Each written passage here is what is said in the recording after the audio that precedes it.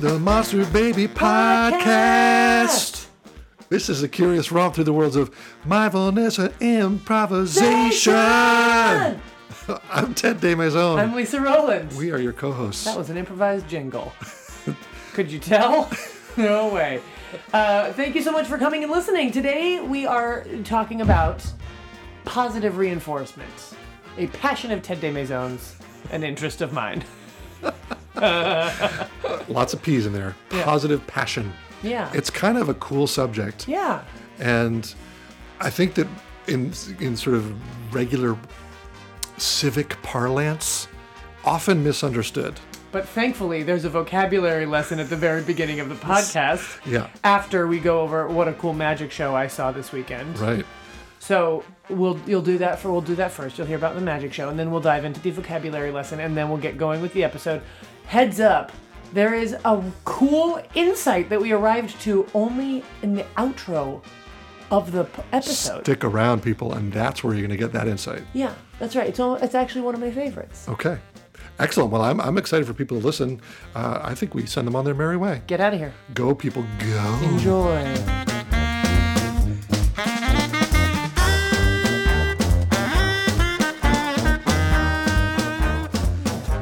You were about to tell me a story before as I was setting up. Yes. As we were setting up the equipment here. Yes. About this magic show you went to. I went to a magic show. I want to hear about it.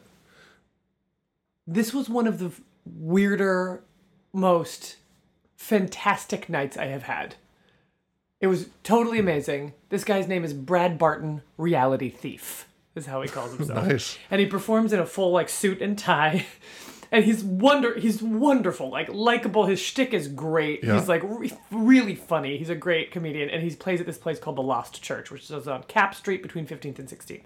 If you Google the Lost Church, you'll find it. I'm curious now. So I went having no idea what to expect, except that this guy got a good review on, somewhere. I was looking for something this was a Christmas gift for my dad. Okay, nice. And Dad loves doing sort of off the beaten path things, and so I was like, oh, let's see if I can cast around for small performance venues or something. And I stumbled upon the Lost Church, and I saw a review of Brad Barton, Reality Thief, and it was this guy is phenomenal, worth the money, da-da-da. So I was like, okay, great, so let's go. And I didn't know what kind of magic to expect. I wasn't sure if it was all sleight of hand stuff, card stuff, whatever. And the stuff that blew me away was what looked like clairvoyance. Mind reading stuff. Okay. Where he guessed all sorts of things. He made it a habit to guess right your sign of the zodiac immediately, right? Sure. So I stood up and he was like, "What's your name?" And I was like, "Lisa." And he's like, "Sagittarius?" Yes. So he did several things with several people, but here's the piece that I was involved with that blew my effing mind. Was I stand up, I said my name, he heard my voice and was like, "Oh, strong voice." And I was like, "Yeah." And he goes, "You're in front of people a lot, aren't you?" And I was like, "Yeah." And so that is not an impossible thing to guess when somebody has a projecting voice, right? And I was like, "Yeah." And he goes, "Oh, but it's your job. You do this a lot. It's very common and you're very comfortable with it." And I was like, "Yes." And he goes, "Public speaking?" And I was like, "Yes, I teach public speaking and I'm a performer." He goes, "Oh, what kind of performer?" "Improv." Okay. So I told him I was an improviser. He goes, Yeah. "Oh, you do improv around?" I was like, "Yeah." He goes, "Okay, I want you to think of someone you play with, somebody you perform with, that you're close to." Uh-huh. So in my mind, I think, well, Rafe Chase. So in my mind, I'm thinking Rafe Chase. I was like, got it. Because I had just done a show with him where we played Right. romantic leads in a romantic comedy. And we've been playing a lot together recently. So he came right to mind. And he was like, "Okay, I want you to think about the person." He goes, "Oh, it's a man. You're thinking of a man." I was like, "Uh-huh." He goes, "Great, cool. Silver hair?" Silver hair. And he does this thing with his hand where he sort of sweeps it over his head, which is exactly what Rafe's hair does. It's sort of this haircut. I love this stuff. And I was like, "Yes." And he goes, "Okay, I want you to think about the name of this person. I want you to see it spelled out in your mind." And I was like, "Got it." And so I was imagining R-A-F-E, and he goes, "Think about a letter that's somewhere in the middle of the name of this name." And he goes, "Oh, you were thinking F, but you changed to A. You thought F first, but you changed to A." And I was like, yes. And he was like, okay, great. And he turned this notepad around that he was writing on, and he had written Rafe on the pad. And I was like, how? He's like, you were thinking of Rafe. I was like, how? Like, Rafe is not a So common great, name. no. I mean, the whole thing, like, I have no... And the thing is, I had bought a ticket, right? So you think to yourself, oh, well, he had my name, and he could have Googled Right, that's everybody how who was some of these people do coming, this, yeah. and, like, known. But he made a point to do this stuff with people who were plus ones, who did not buy the tickets, who were Right. not on the patron manifest or whatever. And he did it with things like think about a date you went on when you were young, and someone you went with to a movie. When you saw a movie with somebody, think about that. This was with a plus one. And then he guessed the name. And then she was like, I can't really think of a movie date that I went on when I was young. He's like, well, so imagine it then. Like, who would you have wanted to Yeah. go on a date with? And think about that person. And then he guessed the name of this person from this amazing. woman's childhood, as well as guessing her exact birthday. I mean, like, I have no explanation for how these things happen. It blew my mind. He was like funny and charming throughout. Love it. He was outstanding. Go see Brad Barton, Reality Thief, at the Lost gotta Church. check this out. First Wednesday of every month. They had somebody like this on America's Got Talent. This season, they've been doing a thing where they have their champions come back, and so the best people come back. And they had somebody do a thing where they did this whole big production, and then like the cards that the judges have chosen out of some pile. There's somebody in the audience has chosen a celebrity, Yeah. and then it turns out the celebrity is seated in the seat that matches the cards that the celebrity judge pulled out. Like how? That kind of, well, so that I actually feel like I have a sense of how they do that. Like, there could be a system behind that. They hire David Hasselhoff to come sit in that seat. They know what the seat number is, and they use leading language in the way that they're inviting you to think of something that's going to make you think of L2. Like, there's some priming language that they put into the way they're explaining When they it. talk about things. That's making you think of L2. Yeah. Right? And it's going to make you think of David Hasselhoff. I don't know how they do it, but like, Right. but what you're describing, he couldn't have done that. There was this one where this woman... Well, for one of them, he said, well, think of a letter. Maybe he's watching where your eyes go, and maybe our eyes go to different places for different letters. But 26 different places? I know. Yes. Some people are crazy observant like that. But it's still amazing. Even if he has a system, it's still amazing. But the stuff about you're a Sagittarius, right? Like, where's that from? How did that... It wasn't even like a series of questions that he led me down to get there, you know? All right, I'm going to see this next month. Okay, there's one more thing that he did, and he'll do it again, because I talked to somebody who had been to his show, and she was like, yeah, this is his stuff. It amazes me every time. Like, it's the same show, you know?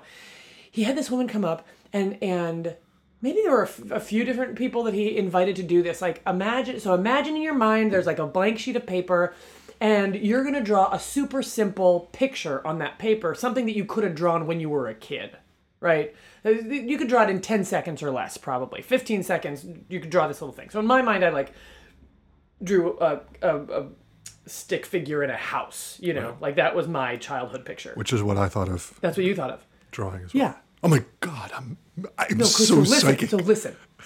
So then he pulls a woman up on stage and is like, You know what your picture was that you drew on the sheet of paper? And she goes, yeah. He sits her down. He has her close her eyes. He touches her on the shoulder. He has a sheet of paper, and he starts drawing, and so that the audience can see. 2 ears. Her eyes are closed. Her eyes are closed, and the sheet is away from her anyway, right? 2 ears, whiskers, little face, cat, tail that stretches up to the right. It's not a way that I would have drawn a cat. But he figured it and did that thing. Okay, great. He puts that away. And then he goes, okay, open your eyes. He kept touching her on the shoulder to like feel her, right? Like get the image out of her mind, right? And then she gets up. He gives her a blank thing of paper. He goes, okay, go ahead and draw what you were thinking of. Yeah. She draws the identical thing. Wow. In the same way, right? With the tail going up along the side and the ears. So cool. The whole, I was like, I've never seen a cat drawn that way. Yeah. Like, I seriously have no explanation I love it. for how he did this. It blew my mind. I loved being in a state of complete wonder also. Yes. Like, that is a rare thing. So great. Where I was just like, what? You know, and like kids are at wonder of so many things. Right. Well, and even if he's duping you somehow, it's still, you get to occupy that magical space. I figure he's duping me. I went to be duped. Right. It's like you go to a magic show for them to show you things that look impossible, but are possible somehow. But sometimes these people, are literally, Brad Barton, reality thief. I want to check it out. Check him out. I want to check it out. It's an interesting, here's a little segue though. I want to give him all of my support because I just thought he was phenomenal. Do you want to have his child? I don't think so. Okay. Because that would be a lot of support. Well, I would require a lot of his support. Well, probably, yeah. Yeah, I'm not sure that gives him much support, having his child. Well, it spreads his genes into the world. That's, fundamental stretch, Ted. existence. I don't know. Okay, I don't know. Would you want to pay his rent feels like a more obvious. Do you support him? It's like the little kid question of, do you want to marry him? Oh. Right. But I like for a new age. Sure. Okay. Yeah. I'm not really asking. Yeah. If you want to have his child. It seems like a non sequitur. Well, it's kind of intended to be that way. Oh. Yeah. Mission accomplished. Speaking of positive reinforcement. No, what I was going to say is, here's the segue, is that some of the stuff that happens with positive reinforcement training ends up looking like magic, but it's built on years of relationship where the trainer and the trainee are like so in tune with each other that you just like, oh. When you say trainer and trainee, what do you mean? I'm thinking like of an animal trainer and an animal who've had a positive person and an animal. Yeah, and it's like the trainer does something, you like waves a hand, and the dog does this entire sequence. It's like, how is that possible? Yeah. But there's a system behind it. Right. But getting ahead of ourselves here. Good segue, Ted. Great segue. Things can look magic that really aren't, is the point there. I feel like most magic does, but that's the thing. Is like, Yeah. I figured there's some explanation. I don't understand it, but this person is well studied. But like the guesses he was making was just out of control. Yeah. We've spent a lot of time talking about Brad Barton, reality thief. I hope that's interesting. We're done. Yeah. We can let him go. Great. But so here's the scoop. Positive reinforcement and positive reinforcement training long been an interest of mine. When I did my sabbatical back at Northfield Mount Hermon, I was looking at 4 elements of teaching and learning. One was growth mindset, which we've talked about. One was applied improv, which we talk about all the time. One was contemplative practice, including mindfulness. Great. Talk about it all the time. And the 4th was positive reinforcement. And working with animals, but working with people. I first kind of got tuned into it when I read a book called What Shamu Taught Me About Life, Love, and Marriage. Actually, it wasn't even the book. It was an essay in the New York Times by a woman named Amy Sutherland. And she had this story of how she had gone to write about Shamu and SeaWorld and the training there. And she was so fascinated by the methods that they use that she decided to use them on her husband when she got home. And she, like, rather than nagging him about picking up the socks, she just started anytime praising him and rewarding him for picking up the socks. That's right. If he picked up the socks, you get a kiss or, and it just completely changed their relationship. I thought, that's so cool. So I got into it and went down this long road. So we'll probably cover more of that in our conversation today. But it came up this week because a buddy of mine is going through something with his partner. And this is why positive reinforcement was on your mind. It was on my mind, topic. yeah. She did something that betrayed the trust. Like, she spent some of their money without asking him about it. And he was sort of sorting through his feelings with me. And he said, I feel like I want to punish her. And I was like, oh, that's really interesting. Totally understandable that you're angry and frustrated and but then my positive reinforcement filter came up and said, do you think that's going to help you get what you want? Because usually it doesn't. Or if it does, it mixes it with an element of toxicity and fear and resentment. And so then we got into this whole conversation about that. And then I thought, what about teaching improv? How do you reward what you want to get from your students? Or if teachers probably wouldn't punish people for doing the wrong things, but if you're in a troupe and your troupe mate does something that you're unhappy with and you feel like lashing out or getting back at them, or somehow snapping. What do you do with that, right? And it's all with the notion of like, what choice can I make now that's going to move more in the direction of what I want to have happen? Yeah, I mean, I feel for me, it was so funny because when you said he said, I feel I want to punish her, and you said, you think that's going to help you get what you want? It's like, this is not about what I want. Like punishment when you're an adult, right? I feel like when parents punish children, there's some idea of teaching them, well, maybe that's it, teaching them a lesson. Right. And so what I want is a healthy relationship, but what feels good right now is to make her know that she fucked up. Right. And she's wrong, and to make her put her in some pain about that. Yeah.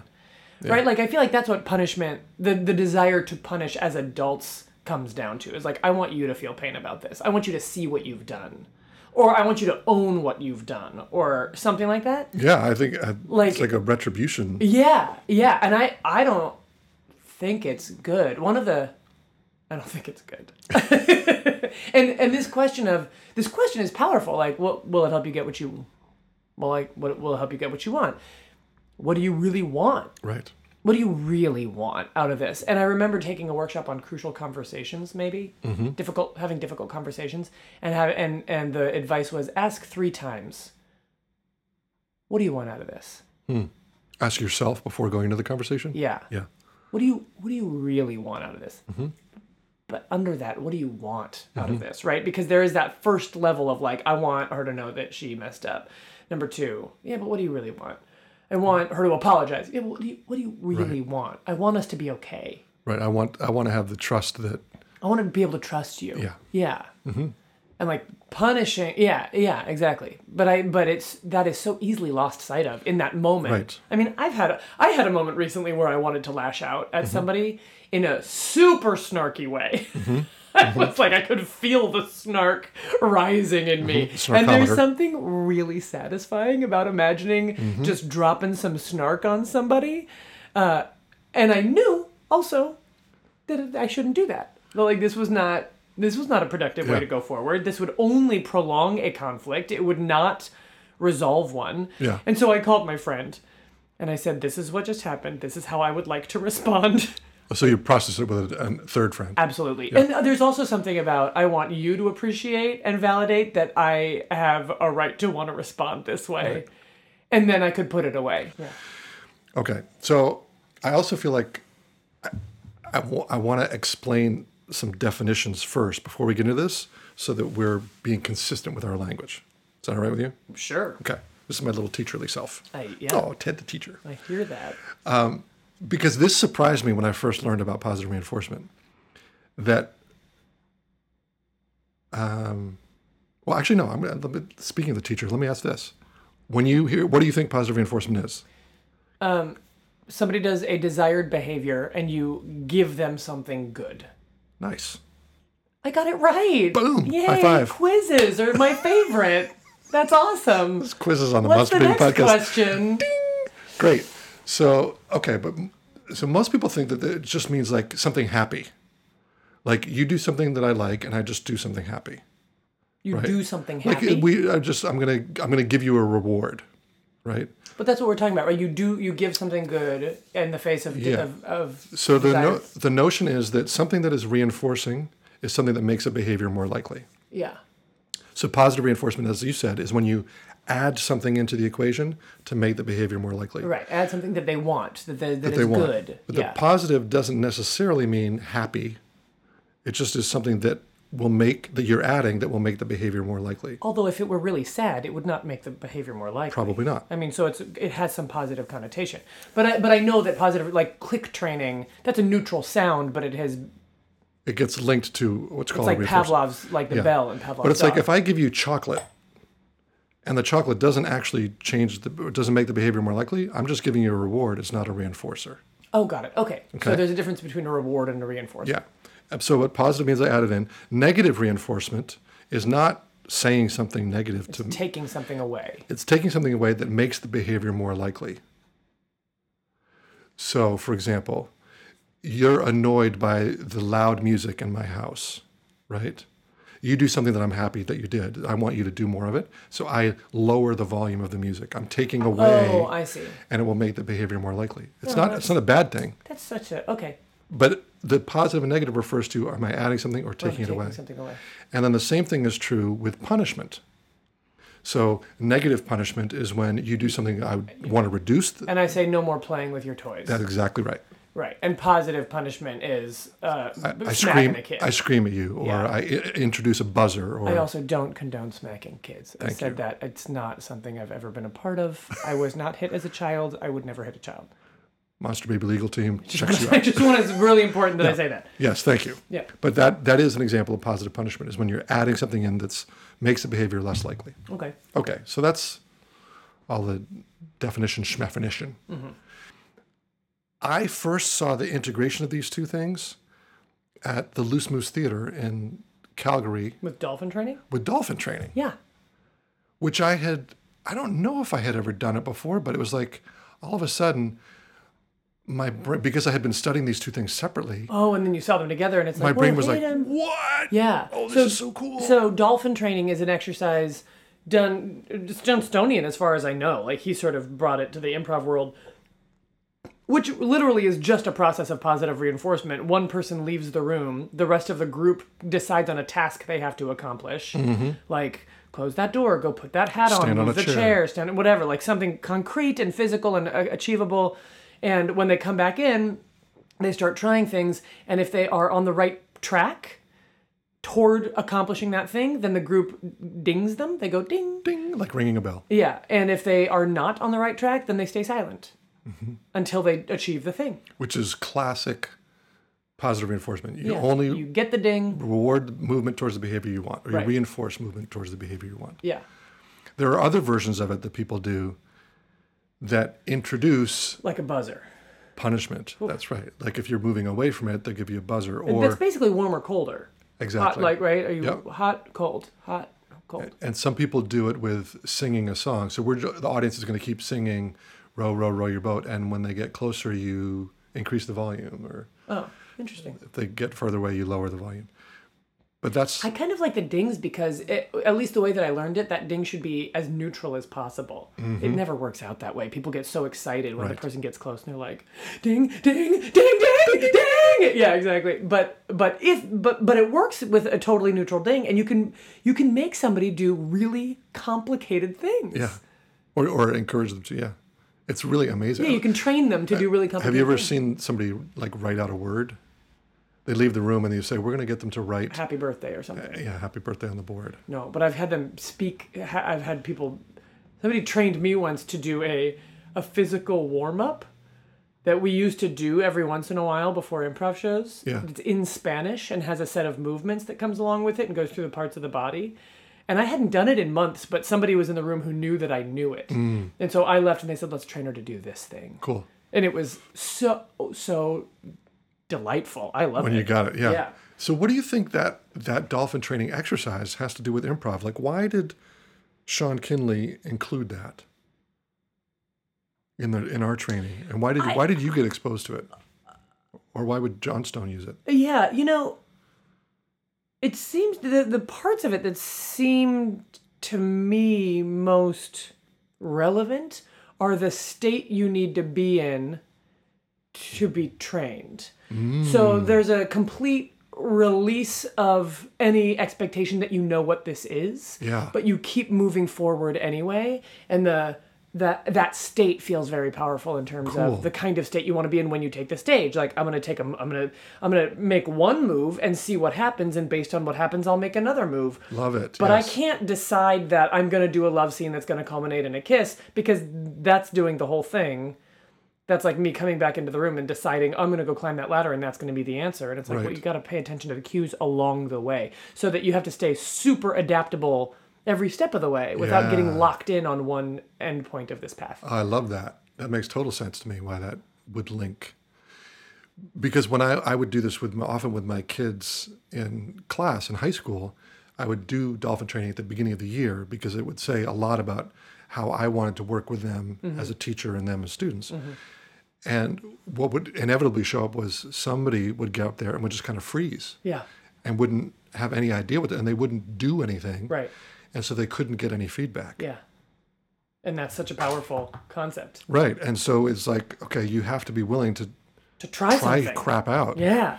And see and let yourself mess up so that we can then give you indicators about whether you're on the right track or not. Yeah. If you just stay there and do nothing, it's boring for everybody. Yeah. So I like that. We also inevitably ran into sometimes something would be too challenging, and we would have to just pause and let it go. Mm-hmm. And maybe I would pause and say, okay, so what's going on here, and what are we as trainers not doing well? And I'd have the dolphin leave the room, kind of thing. But even that pause, and then they could come back, and then they could reset. Come back to it. Then gives with you a fresh mind. Yeah, it's like sometimes you got to stop the training. Yeah. Right? Or like if you break down in the scene, like, okay, whoosh, the scene's over, let it go. Yeah. And come back to something new. Yeah. But I love that notion of that readiness, of the learner readiness. And constant response and adjustment, right? I mean, it's like enemy defender. Like your job is to get comfortable in a state of constant adjustment. Yes. And as soon as you get attached to your position or where you are or wanting to stay there, you will be disappointed. Like then you've stopped. Then you're not playing anymore. Yeah, you're not fluid. Yeah. So that's a bit of like how it connects to doing improv. I was also thinking about teaching improv. When I learned positive reinforcement training, I learned about like how you have to be really good with your timing for your feedback. Yeah. So if the timing isn't correct, you're getting reinforced for something else. Mm-hmm. Right. So how do you think that changes with the addition of words, right? Like if your feedback is a ding or a click, then absolutely.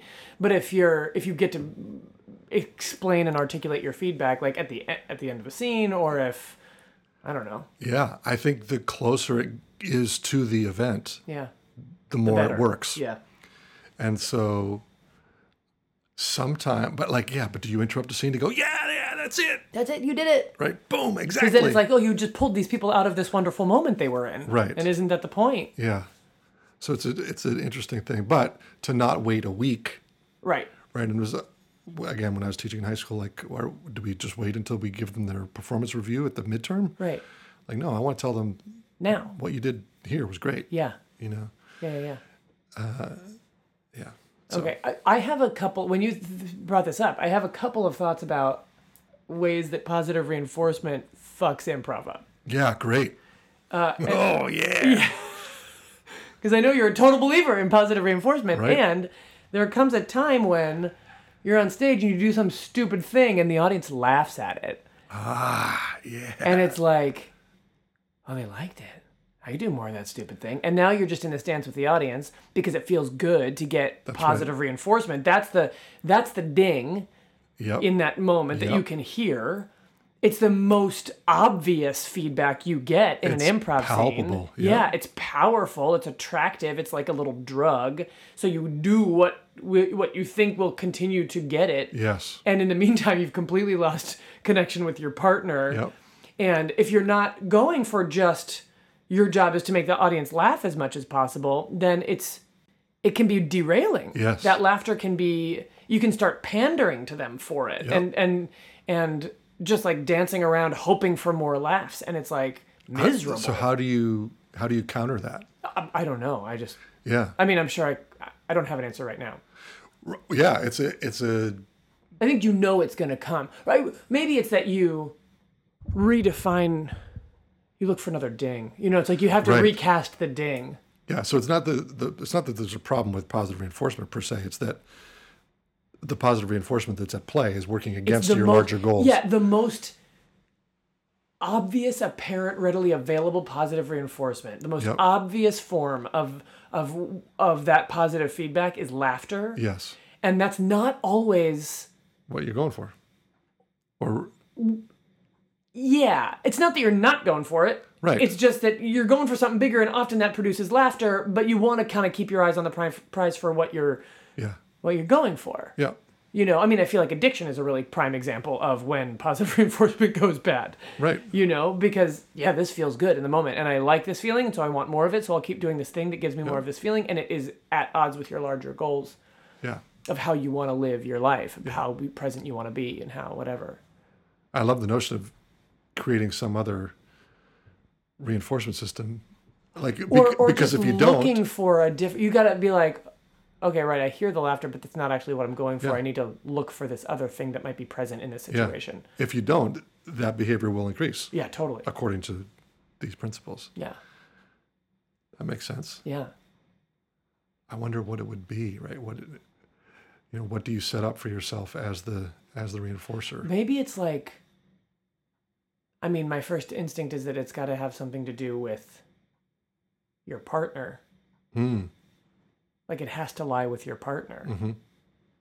Yeah, like if you maintain connection with your partner, then ding, something good happens. Is that what you're saying? I'm not sure. I just mean, I think the ding needs to be Yeah. like, how do you provide like in the moment specific feedback or look for in the moment specific feedback when it's like, well, we're crafting a thing over an entire night Right. and it's impossible. This choice may seem like a bad one or a good one, but later it's part of a larger thing, you know? So it's not such a specific moment. Right. It's a bigger event that you're looking for feedback on. Yeah. Yeah. Have you ever played the game Hilarious Geisha? Yeah. I learned it from William Hall. And so somebody leaves the room. It's kind of a little bit like dolphin training in a way, in that somebody leaves the room and you come up with, the group comes up with an identity that they want the person to enact through movement. So the person comes back into the room. Like an adjective and a profession or a type of person, right? It could be angry clown. A nauseous lawyer. Right. Yeah. And so the person walks in a circle, inside the circle of the people who know what this identity is. And the people on the outside of the circle are trying to get the person on the inside to portray this identity just by changing behavior without telling them any interpretation. So Right. a nauseous... So not like walk like you're going to barf, but like put your hands on your stomach and lean forward a little. Perfect. Yeah. Exactly. And so what I love about it is that it's saying, what are the very specific observable things that are happening that would make this emotional reality come to life? And so then I think I like that for teaching improv. What are the very specific behaviors that you're looking for to make someone the kind of improviser you want to perform with, Yeah, totally. that you want to be with, right? Or if you're going to have a relationship with somebody, what are the very specific things that you could tell them to do that would suggest to you, I feel loved, or, but if you were, we may have asked this question before, but maybe we didn't. Either way, I'm going to ask it again. Will you go on stage with somebody? What are the behaviors you want to see from somebody that you would be like, yep, I want more of that? I want connection and positivity. Connection and not being in a fight all the time. Those are the first two things. And how do they demonstrate the connection? Eye contact. Okay. Noticing and responding to me. So being affected by you. Yeah. And then so it's having that interplay back and forth. Yeah. Yeah, the things that make me not want to be on stage with somebody is if they're in their own game or if they're fighting all the time. Uh-huh. If like all of their characters are in a fight, I'm like, oh, I'm not interested. So tiring. Yeah, it's just not Yeah. it's just not what I want to be in. Yeah, and then I can see, like, if somebody's not responsive, you put something forward and it's just like, boop, flat wall. Yeah. Are you there? Hello? Right. Yeah. Okay. I think there's something, I don't know what the behavior would be, but like for me, there's something about playfulness. Somebody comes on stage with a little bounce in their step or a little glint in their eye. It's kind of funny, right? Thinking about boiling these things down, because there's also this part of me that's like, there's a million kinds of great improvisers and there's a million kinds of great improv. And like, there is not one sequence you got to go through to be a good improviser. Right. Like, there can be sour, dour, like serious people who are great improvisers, who tend to play that kind of character, but it's works and it's wonderful for what it is, So it's like, there's this piece of me that whenever I get too prescriptive about what you might want. what good improv is, I always find myself needing to say, you guys, take all of this with a grain of salt, because this I find helps, and there's a million other ways this can work. I like that. In fact, tonight I'm in a show called Director's Cut, where there's 5 directors and they all need to come up with sort of a mission for the kind of improv they want to do that night, and then they direct scenes, and then the audience decides whether they were successful or if they failed at their mission. And I just came up with this on the way up here from Stanford. I want to do scenes that break all the rules of improv. Oh, fun. So I want to direct scenes that, like, pick a rule of improv, like say yes. Or don't ask questions. Don't ask questions, or define who and where, or get along. And say, all right, we're not playing by that rule. Yeah. You're in a fight. See if you can stay in a fight, and direct scenes, and see if I can direct good scenes out of... That's going to be fascinating to see. I know. I have no idea if it's going to succeed. It's scary because I'm like, I actually don't know if this is going to be entertaining. And there's also some immediate feedback, because isn't this the format where you get voted on by the audience? Yeah, immediately. Yeah. Yeah, and if you don't do what... If they're not pleased with it, don't you get a punishment or something? Yeah, you do. Yeah, exactly. They punish you. They punish you. Like one time... The problem is the punishments are really fun. Right, one time I saw a punishment where somebody had to yell out the window to all the people gathered below. Yeah. I just directed an awful It was scene. horrible. It was terrible. Yeah, it's like open the window and apologize to San Francisco for the scene you just directed. There's another one that I've had to do where I call your mother and apologize to her for the shit that you just did on stage. And I did. I called my mom. It was on speaker, Nice. On the mic. The whole audience could hear it. And I was like, Mom, I just directed a really bad scene in this show, and I think I've let you down. Like, you had great hopes for me, and I just totally failed. It was a bad scene. And she said, well, mistakes are gifts, honey. Woohoo! And I was like, oh, Mom, you're the best. your mom is totally on board. Yeah. That's so hilarious. Did she know that that it was part of a director's cut thing? Yeah, I think I told her I'm on stage. Okay. I'm in front of the audience. You're Yeah. on speaker. Good. Good. Anyway, so this idea of like break down good improv into these automatic behaviors. There is a degree to which I've done that, but I'm always really careful about saying this is the way improv is done, because like, who am I to tell you to tell the world how improv is done? Yeah. I struggle with this because part of me is totally on board with what you're saying. Like, breaking it down into like too fine a fiber feels way over mental. Yeah. And like, just relax, just kind of live in the flow. Like, and yet when we're not precise, we're always reinforcing something or punishing something with the stuff that we do. Like, What do you mean? So you say something, right? You utter some sentence. Either my eyes get bigger, or like my face crinkles up, or I like take an in-breath. Like, any of these little micro behaviors that I do have an impact on you, and either tell you that I was pleased or not, and then that helps you feel more relaxed or not. And so we're always reinforcing and punishing each other with the little things that we do. That's kind of how we all learn as organisms. And that the less conscious we are about that, I think, kind of like what you were saying earlier, the more we can go at cross purposes to what we really want. Yeah.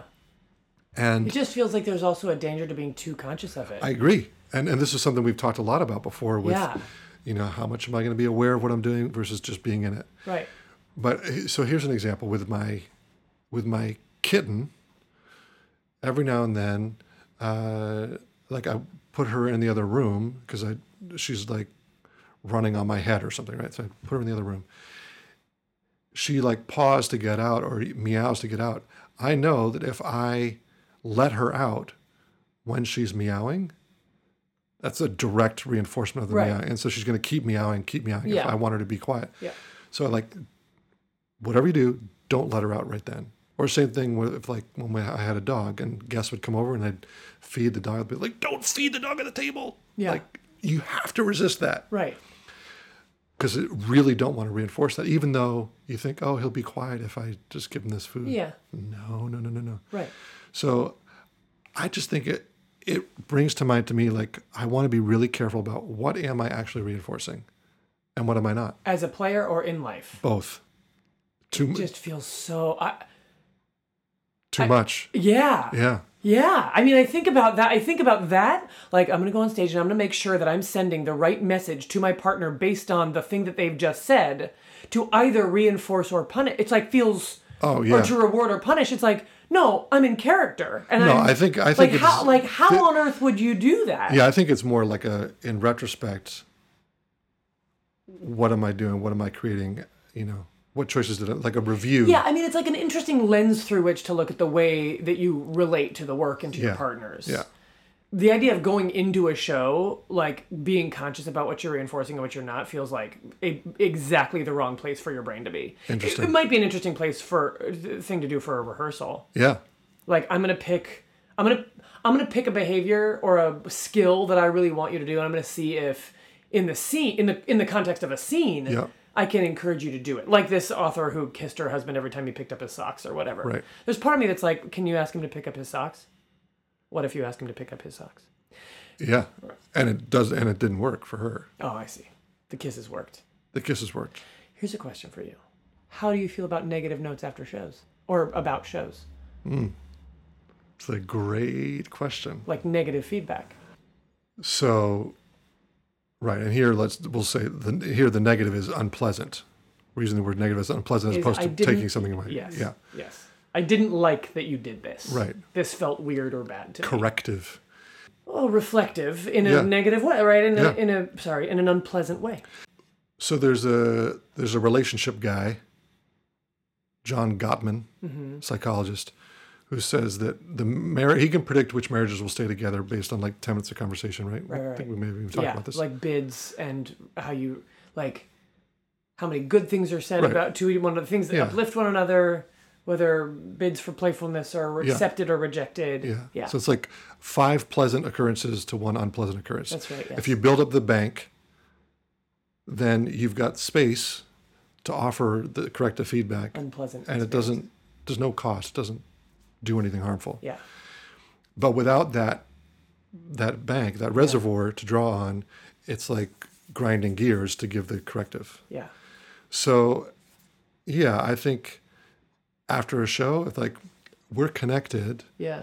I like you. I love you. I'm letting you know that you matter to me. And I say, okay, and this call you made was hard for me. yeah. And so here's what it is. And then there's also the question of how do you do that? It was like blaming, like that choice sucked versus right.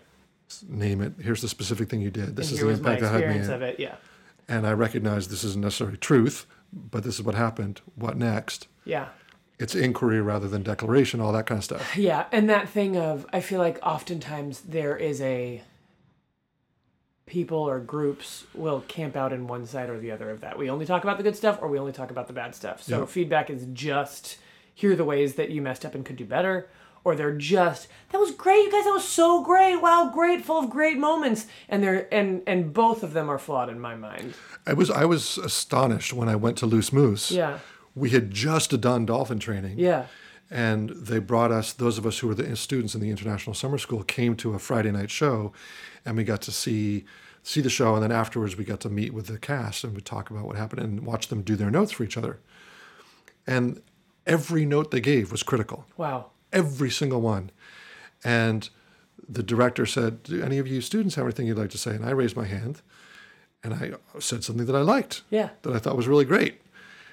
Partly thinking positive reinforcement, but just also that was what I saw. And the director said, yeah, we don't give compliments after shows. We sort of assume that we know what we did well, and I was like, that is crazy. What? And especially given we had just done the positive reinforcement training, the dolphin. I was like, you're like, why did we? What cross signals are there? Why did we do that? You are not getting the point of what you just taught. Now, granted, it was not the same person. Yeah.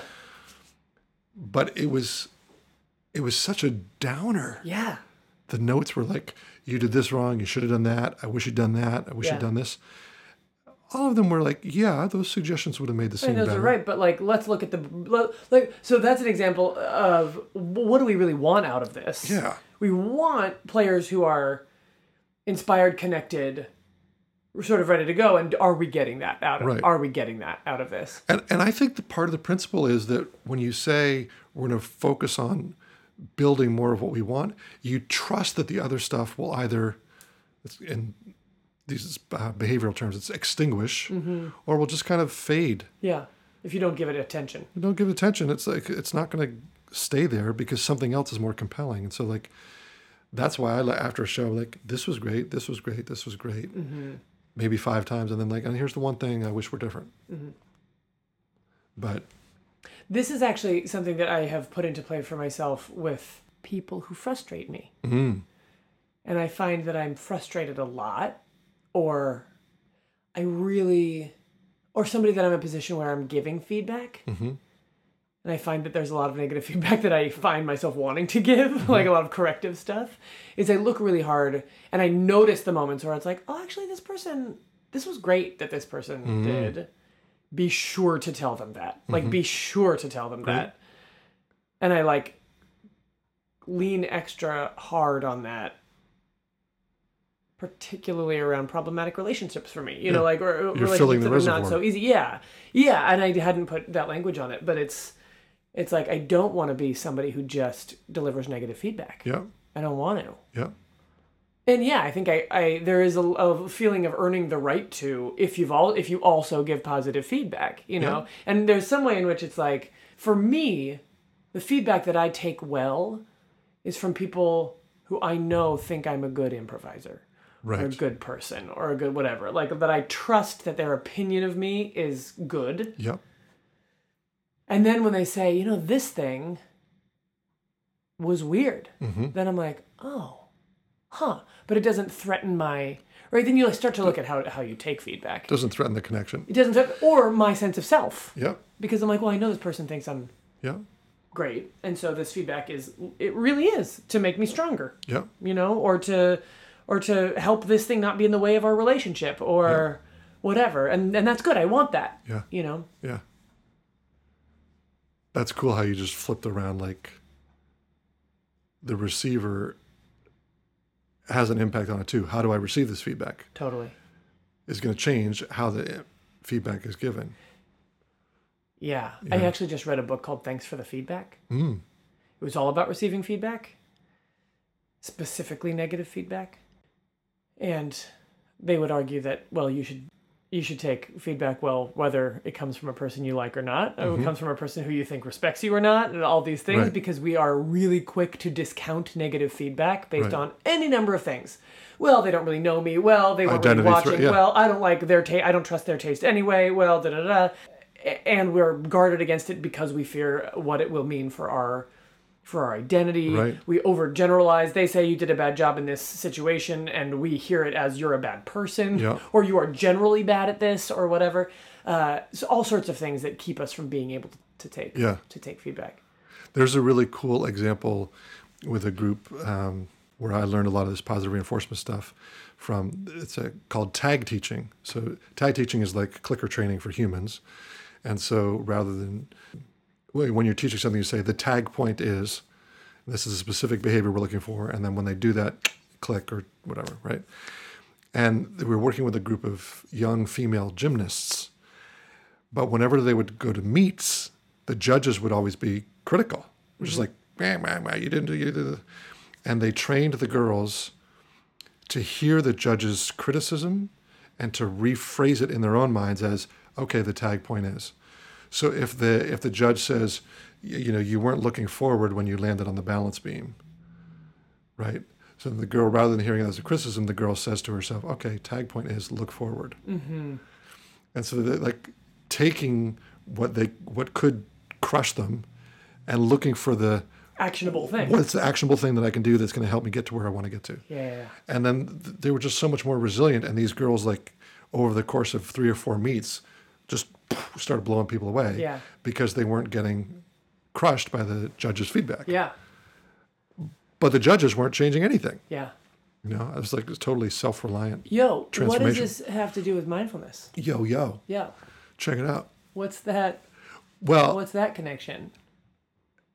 Is there one? Yes, absolutely. I think there is. And I tell this story a lot when I'm teaching mindfulness, because when people come to meditation and they're trying to hold their attention anywhere, on their sensations in their feet or on sounds in the environment or on their breath, inevitably the attention wanders. And so usually when people start with that, they're really hard on themselves. Mm-hmm. I can't meditate. I'm not good at this. Yeah. I'll never be good at this. I'm such, my mind is so scattered, right? And they beat themselves up for the apparent failure. And in order to make real progress, rather than doing that punishment, that's positive punishment, adding in the like bad self-talk, is to say, what can you reinforce? And it's when your attention has come back, oh, I'm going to celebrate that. And the story I use is of our dog Manny, that my former partner Melissa and I had. And when we were training him, we wanted to let him go off leash. And so we worked really hard. Like we had one of those extendable leashes. We'd let him go further out, and then we'd call him back. There's a little signal, the whoop, whoop. That's his, like, okay, that's for you, Manny. He'd come back, we'd give him treats. He'd go out further, we'd give him treats. And eventually we got to the point where we're like, okay, I think we're going to let him off the leash. Mm-hmm. And we did. And he wandered past where the leash was, and we called him back, and he came back. Great. More treats, more treats. And we were doing really well. And of course, one day, he just, boom, bolted. He wouldn't come back. And we were terrified because he's a 3-legged dog, and he's a hound, and where's he going to go in the woods? We have no idea. So eventually, after hours, he came back. And our feeling at the time was like anger, frustration, fear. Bad, you went away. And we want to yell at him because we're upset with him. Yeah, but he came back. But we caught ourselves and like, he's back. Yeah. Like, so hot dogs, hamburgers, cheese. Right, make this a really good homecoming. You came back great. Yeah. So catching ourselves, like getting out of the way of our own feelings to say, what's the behavior we want to reinforce? He came back. Yeah. So we're going to load that up. Yeah. Super treat. Right. And so then bring that same parallel with our mind wandering. We like let it off leash a little bit, let it go further. Okay, now I'm not even going to focus on breath. I'm just going to let myself be with my mind. Yeah. And now it's gone. Yeah. Well, when I finally realize that I've been off daydreaming or napping or something, I can be all angry and frustrated. Right. But no, I just came back. Yeah, So that's like, great. I'm doing it. Internal high fives. Yeah. Who cares if I was away for 20 minutes? It came back. Yeah, so this feels like such a powerful, I mean, this dolphin training stuff is such a powerful construct for so many things. And this question of what am I really reinforcing? Because I was just thinking when, like, if a kid, I was thinking about with kids, disciplining kids, and you think you're responding to one thing, but they hear a response to another thing. Well, I guess that's true with any people. Yep. You think you're responding. The thing that is causing your response is one thing, but it has an effect on a different thing. So, for instance, when we talk about yes and accepting ideas or rejecting ideas, and people always say, well, what if somebody comes with a bad idea? And it is this thing of, it's not that you have to accept every idea, but there's a thin line between rejecting an idea and rejecting a person. Yep. And you may think you're rejecting the idea, and the experience they have is that they are rejected, and they will not bring you ideas anymore. So the behavior that you want to reinforce is they've brought you this idea. Mm-hmm. So how do you accept and reward that they brought this? What in it can you say yes to that makes them feel good and accepted and validated without, obviously, saying yes to an idea you can't say yes to or accepting things you can't accept? And the other thing that brings to mind is when a kid confesses something and you punish them for the thing they've confessed but it's like a great thing that they told you. Yeah. And that's the thing, that's the bigger, more important thing you want to reinforce. Yeah. And it feels like there must be things in life where it's sort of, for me, the visual is of a focus shift from foreground to background, or like, when you're looking at this thing and then you shift your depth perception in a way and focus on this other thing and realize that it was there the whole time, or that there's something else present here to pay attention to that you don't want to be throwing out. Yeah. Yeah. Or preventing from coming back. Yeah, exactly. There's also, this is where the timing comes in too, because sometimes, like when we did dolphin training, the person who's the dolphin would think that the ding came for, like, for example, they moved their left hand in a certain way. They think, oh, that's what got the ding. When in fact, it was something else. It was because they looked to the right while they were moving their left hand, and trainers were dinging So to look even to if the the right. timing is right, there still could be things you're Still not can be aware confusion. of that you're getting feedback on. That's right. Yeah, and so that's why isolating down to specific behaviors helps. Yeah. But are there other ways that you see it connected to mindfulness? I'm not sure, but here's what I just thought of, which is anytime that I start thinking I can't possibly just be honest about this or say what it is that I see, and then I do, and it works out okay.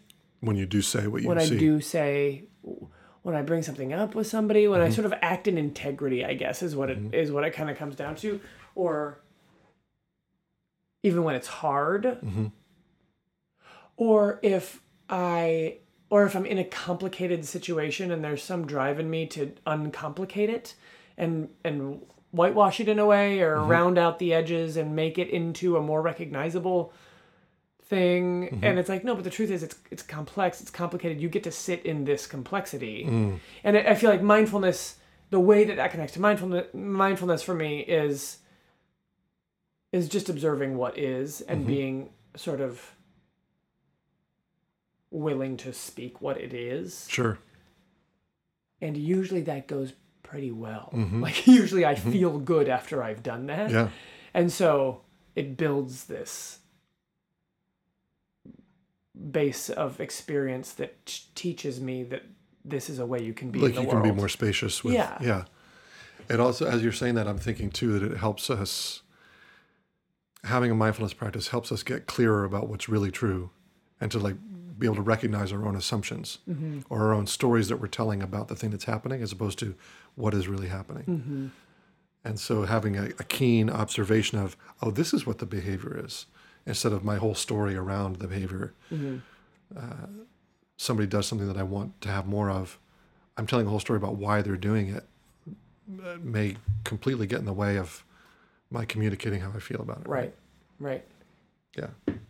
Cool. I'm totally with you on the. Sometimes when I talk about this, I feel like I just get so over mental, Yeah. and I like my head is a balloon or like floating on a broomstick, walking through space and like trying to think of all these different angles of levers of reinforcement and training. And yet there's a part of me that's also like, no, but when it works, it's so cool, and it's so powerful. And I also recognize, yes, I am getting reinforced all the time. And I'm like, to be able to observe, that's another mindfulness thing, to be able to see what am I getting pulled by? What are the puppet that's interesting. What are the puppet strings What are the that things make I'm me do responding to? stuff? Yeah. And so it's like, oh, when somebody, like you said, laughs at a joke, or when somebody asks me how I'm doing and they really listen, that makes me want to be around them more. Yeah. I'm like, I want to call them. I want to ask them to do something. Yeah. Oh, okay. Good. That's not a problem, but it's just good to know. Good to be aware of. Yeah. Because I might get manipulated into something I don't want to do. Yeah. Or this thing is making me want to, I mean, in the unhealthy way of like, I'm responding to this ding. Do I want to? I don't. So I've got to redefine my ding, my stimulus response. Redefine the ding. Yeah. Ding, ding, ding. Yeah. So. That's good. All right. Well, we're at about time here. You're going away on a music cruise. I am going away on a music cruise. What would you like to say about that? And nothing. I just want to let our people know what's going on in our lives. Oh, yeah. I'm going on it's called Kayamo, Cayamo, Kayamo.com. Amazing musicians on a boat in the ocean with a bunch of people who appreciate good music. For 7 days. That's not a bad way to spend time. Should be great. I'm psyched for some warm sun. Yeah. And then I come back and then I'm going to be recording the audiobook of Playful Mindfulness. So cool. It's going to be a big deal. So cool. Shooting for March 21 release date. Oh my gosh. Yeah. I'll put it on my calendar. Which is crazy ambitious, but it's great. We'll see. Yeah. I don't have any big fun things coming. I do. I'm going to Nashville with my sister for fun. Nashville? Speaking of music, great music. And going to people Nashville? who love it. Yeah. And you're going to see some music while you're My there? sister and her wife. Yeah. Well, I assume so. Okay. We're going to go to the Grand Ole Opry. Just sit there. See there's a show there. There's a show. Excuse me, do you have a ticket? Stand outside. Excuse me, hello? Yeah. That's exciting. That's the thing that's coming up in my life. While you are Oh, no, I guess it's just after you come back from Kayamo. Of course. Yeah, Yeah. Ships passing in the night. that's right. Okay. Almost literally. Yeah. Yeah. All right. Well, to be continued. We don't know when the next one will be, but Sometime. we'll ding it when it happens. A few weeks. We'll give you a few weeks. Yeah. Yeah. Okay. Till the next time. Bye, everyone.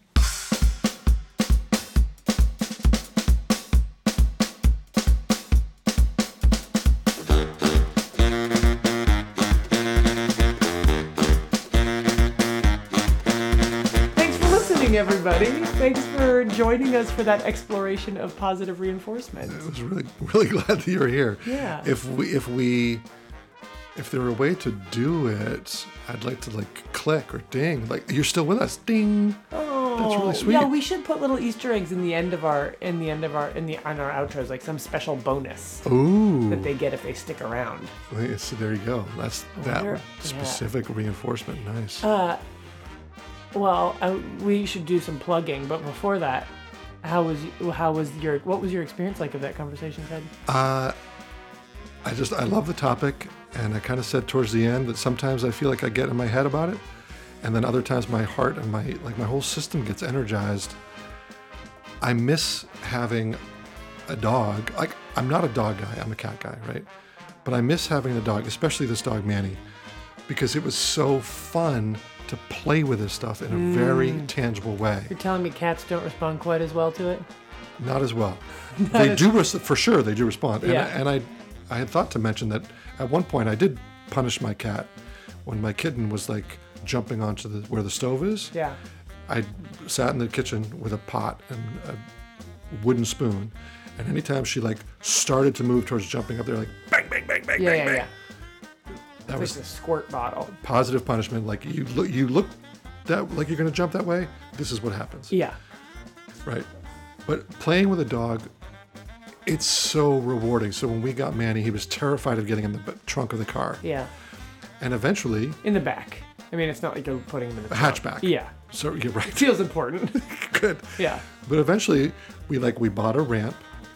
And we trained him on flat ground to get comfortable putting his paw on the ramp. Yeah. And then to putting both his front paws on the ramp. And then to getting on the ramp. Sweet. And then we put it up to one step. So it was a little bit of an incline. And we got him to walk up it. And then 2 steps. And so it was more and more incline. And eventually we put it next to the car. And then now Manny loves getting in the car. Yeah, pretty cool. And the relationship between him and us was that much stronger. Yeah. For it, right? Yeah. So whenever I think about that and whenever I'm engaged in that, I just get so excited about the stuff again. Yeah. So I hope some of that came through and it wasn't just all like well, it the feels heady like side. You put your finger on something else which is important, which is transformation is possible. Yes. Which we didn't really talk about in that conversation, but It's very powerful to think, with the right sort of incentive or reinforcement, I can become capable of things I am not currently capable of. Yeah. Damn. That's something. That's kind of what I'm hoping that there was a taste of that in the conversation. Yeah. Cool. So, how about you? I liked it. This idea of redefining what your dings are, like, wait, what am I going for? What is actually the sign of my success, instead of just what feels good in this moment, feels really powerful. Great. Yeah. It is. I hope people will experiment. Like, encourage y'all listening to experiment. Try stuff out. See what somebody in your life is doing that you want to reward and find some. And see what the ding is for them. And what's pleasing to them, not necessarily what's pleasing to you. Yeah. What will encourage them. Yeah. Along those lines, I want to make reference to this book that we mentioned, What Shamu Taught Me About Life, Love, and Marriage by Amy Sutherland. Cool. Lessons for People from Animals and Their Trainers. It's a really, really great book. Or you can look up the New York Times article. Awesome. It has Shamu jumping through a wedding ring. It's kind of cool. Yeah. Anything plug? Yeah, a couple plugs. Got some shows coming up. Valentine's Day show is going to be next week, next Thursday. Valentine's Day show at Bats, and I'm also in the improvised romantic comedy on the 16th. So if you want to come and hang out and see a show, come hang out and see a show. And for those of you listening to this podcast far in the future, this is 2019 that we're talking. 2019. Yeah. That's right. And for those of you who are far away, you just go do something that makes you feel good. Reinforce yourself. On Valentine's Day. Yeah. Reinforce yourself. That's right. Cool. I don't really have a plug at this point. I have a class that starts on Tuesday the 19th. No, but it's a little too. That's kind of quick. Yeah. All right. The right to speak, finding and freeing your natural voice. Great. Sounds great. 2019. This is 2019. Playfulmindfulness.info. All right. Go get out of here. Go live your life. Thank you for listening, everybody. Reinforce something. Reinforce the heck out of it. Yeah. And we'll see you later. Bye.